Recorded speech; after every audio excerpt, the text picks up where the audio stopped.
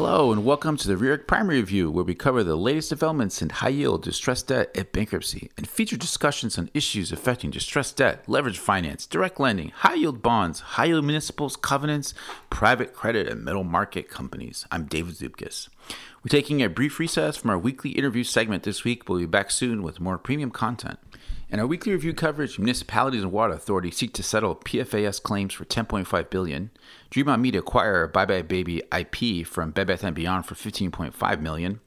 Team Health, Acumen, and Knowlton Development eye potential restructurings. And as always, a preview of what's coming next week.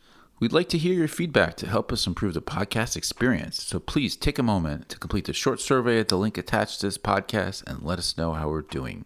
It's Monday, July 10th.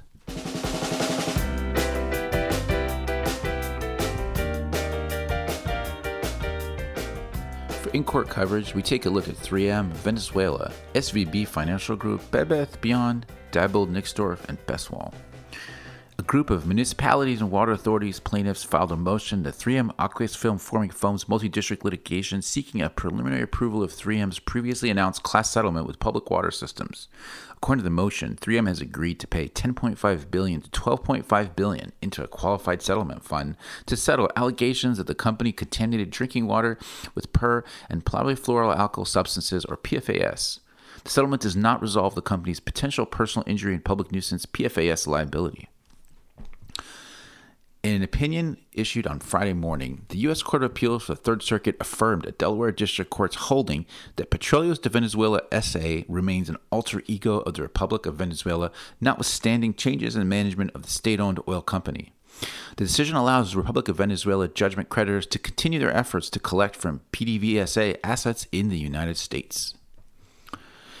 The bankruptcy court approved SVB Financial Group's sale of its non-debtor investment banking business, SVB Securities, to management investors led by SVB Securities CEO Jeff Leerink and banked by the Baupost Group.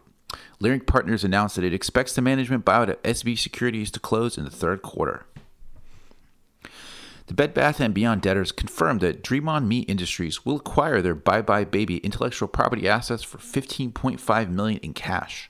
Debtors announced last week that the Dream On Me was the initial successful bidder for the Baby IP assets, subject to a better going concern bid for the Baby assets at a July 7th auction, but no topping bids were received and the auction was canceled. Diebold Nixdorf's prepackaged Chapter 11 plan received mixed results from voting creditors, with two classes voting in favor and one class voting to reject. Class 5 first lien term loan claims and Class 6 second lien term loan claims voted to accept the plan, while Class 7 2024 stub unsecured notes claims voted to reject. Bestwall's official asbestos claimant committee and future claimant representative each filed a petition for rehearing en banc of a June 20th opinion from the U.S. Court of Appeals for the Fourth Circuit, which upheld a preliminary injunction imposed in Bestwall's Chapter 11 case shielding certain non-debtor affiliates from asbestos litigation, a key element of parent Georgia Pacific's Texas two-step bankruptcy strategy. Team Health, Acumen, and Knowlton Development round out this week's list of potential restructurings. Ares Management and other members of a crossholder group that includes holders of Team Health's loans and bonds have proposed a liability management transaction that would include new money at both the first and second lien levels. The proposal was made over a month ago, and Ares has also held some discussions with PIMCO, the largest holder of Team Health's non-extended L plus 275 bips term loan.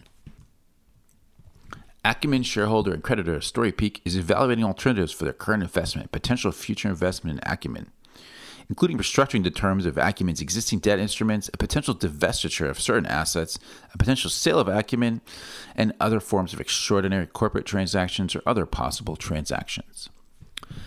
Knowlton Development Corp launched a non-deal roadshow last month to gauge lenders' interest in refinancing its 2025 debt. The beauty product supplier also said it expects its LTM adjusted EBITDA for the fiscal year 2023 ended April 30th to range from $295 million to $300 million, down from $333 million the previous year.